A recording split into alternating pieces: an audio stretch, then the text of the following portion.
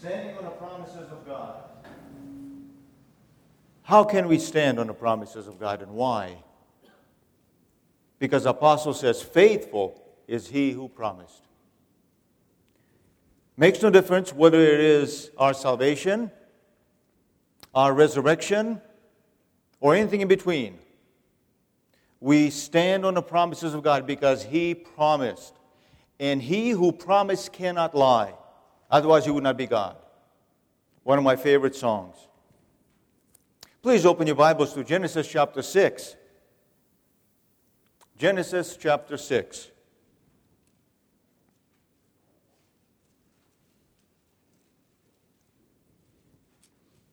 Genesis chapter 6 and verse 3. Then the Lord said, my spirit shall not strive with man forever. Verse 5.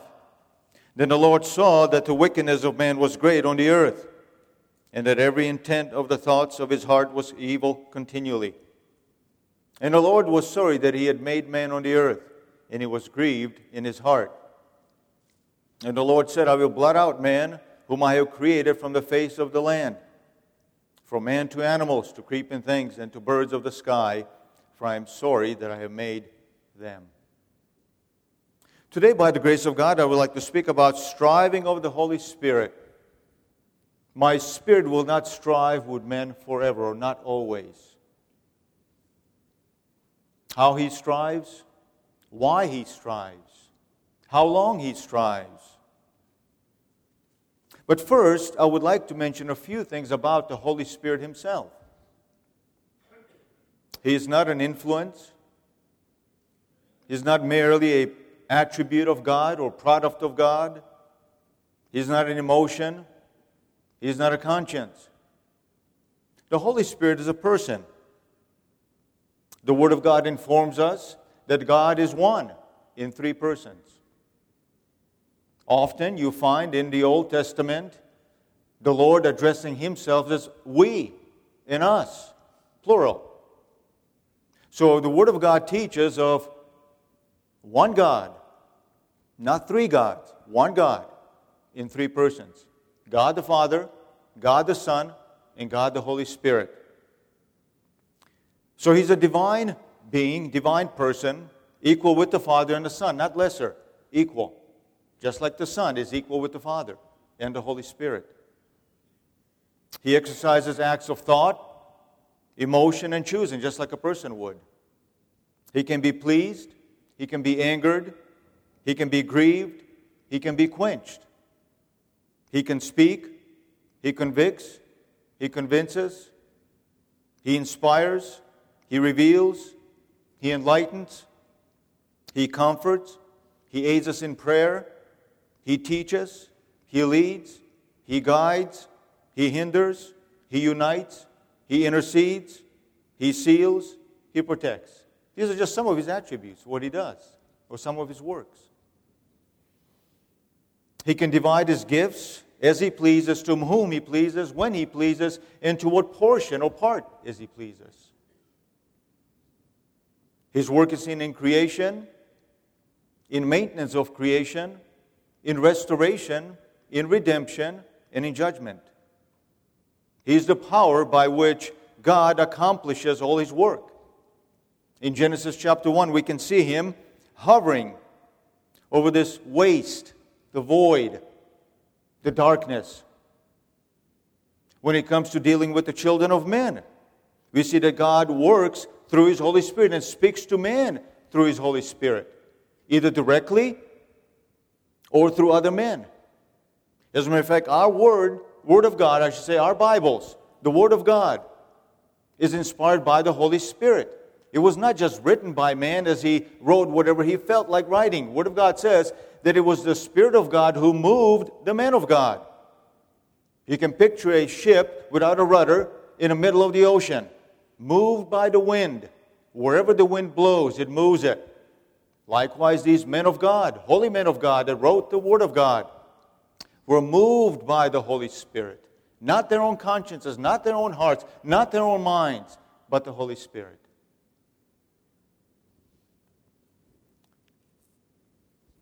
When it comes to mankind that God speaks to, He speaks to us through His Word. He spoke through the prophets. We see that the Spirit of God came upon a prophet, and they spoke a word of God. They warned and they taught. When it came to deeds, mighty deeds, again we see Spirit of God coming upon a person such as Samson or David or Jephthah or any one of those godly men or women. And the works of God were done through these men by the power of the Holy Spirit. Our Lord Jesus Christ Himself as a man, when He came down to this earth, God Himself took on a human body. He Himself says, the Spirit of the Lord is upon me. So He was led by the Holy Spirit. He was moved by the Holy Spirit. He was directed by the Holy Spirit.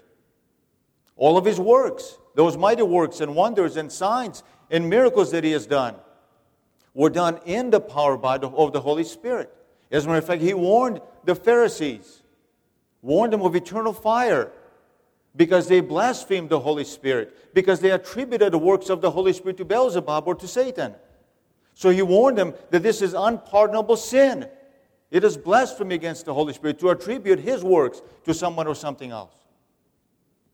When it comes to the church, again we see in the power of the Holy Spirit, His own disciples, after the resurrection of the Lord Jesus Christ, He breathed on them. And He says, receive the Holy Spirit. They received the Holy Spirit. They could understand the Scriptures. The Spirit of God opened their minds, their hearts, their understanding, and the Scriptures unto them. But then He told them to wait. Wait in the city of Jerusalem before they do any kind of work. He already given them the commission to go into all the world and make disciples of all nations. But He says, wait. Don't do it in your own strength, not in your own wisdom, not in your own understanding, not in your own power, but wait until you are endued, until you are clothed with power from on high. And the disciples waited, and they prayed, and they stood on the promises of God, and they waited in that upper room until the Holy Spirit was given and empowered them. And then we see them preaching and teaching and establishing assemblies and so on and so forth. And we can see the whole book of Acts and the epistles really as the Spirit of God is moving and acting. His work is in the world with the unbeliever. And His work is also in the church with the believer. Well, today, by the grace of God, I would like to speak about His work in the world with the unbeliever. What we read here in chapter 6 of Genesis is just before the flood, when God pronounced judgment on this earth, on mankind. And this world, this earth, and the animals, the animal kingdom was punished, was judged because of man's sin. So due to their great wickedness, God was compelled to destroy them. His Spirit strove with them, pleaded with them for 1,600 and plus years, to no avail, without success. It is not that they did not know God. It is not that they did not know what God wanted. It is not that they didn't understand what God wanted. It is not that they did not have the light of God. It is not that they did not know what was moral and what was immoral, what was right and what was wrong. They knew. As I mentioned, if we look at the genealogy, we see that the mankind was only about 1,600 years old at this time. And they had longevities. They lived between 600 and almost 1,000 years. Adam himself lived close to 900 years. So these men, some of these old men that went through the flood and were killed and were destroyed in the flood, knew Adam when they were little children. Their fathers and their grandfathers knew Adam. So it's not like these people did not know who God was and how man came into being. They knew.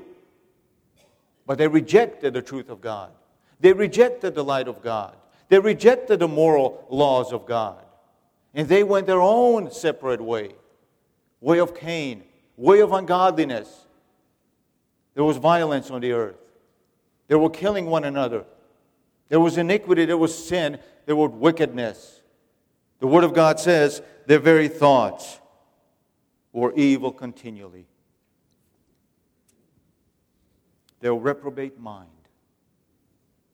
destitute of sound judgment, mind whose thoughts, whose imaginations was full of wickedness, evil. unrighteousness. And their deeds were progressing from bad to worse until there was no remedy. And their iniquity was so provoking to God that it was compelled to destroy them.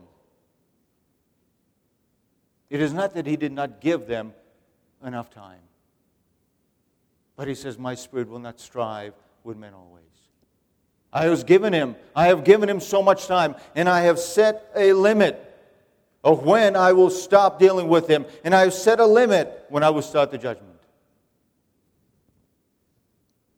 Their destruction should serve as an example, as a warning to us. And we can see that throughout the centuries and throughout millennia, God has judged mankind, judged the nations. This was the first great judgment. And God did promise that He will never again destroy the earth with flood. That's why we have the rainbow after the rain. That's a covenant that God has placed in the heavens that we can know, that we can be assured that God will never again destroy this world with flood.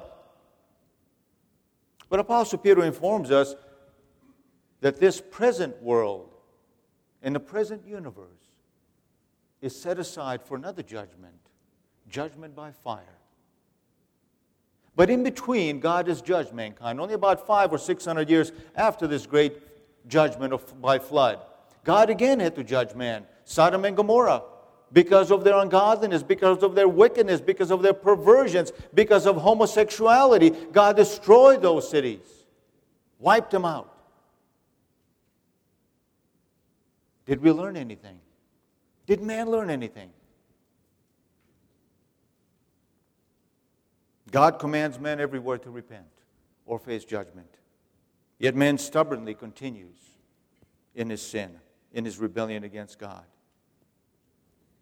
Character of sin is to turn away from God.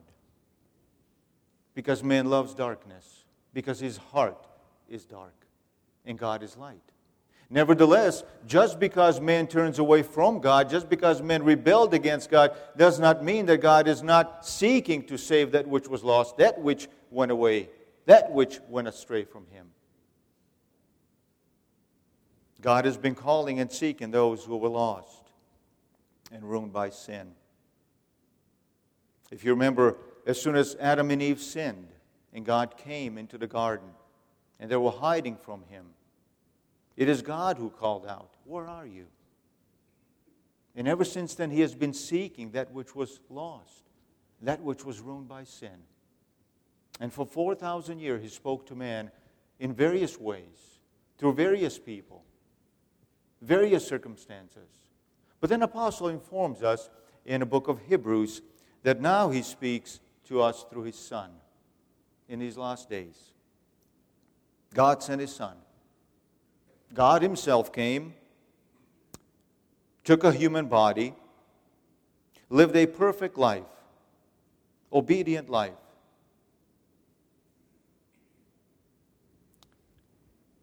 Mankind saw who God was in the face, in the acts, in the words of the Lord Jesus Christ.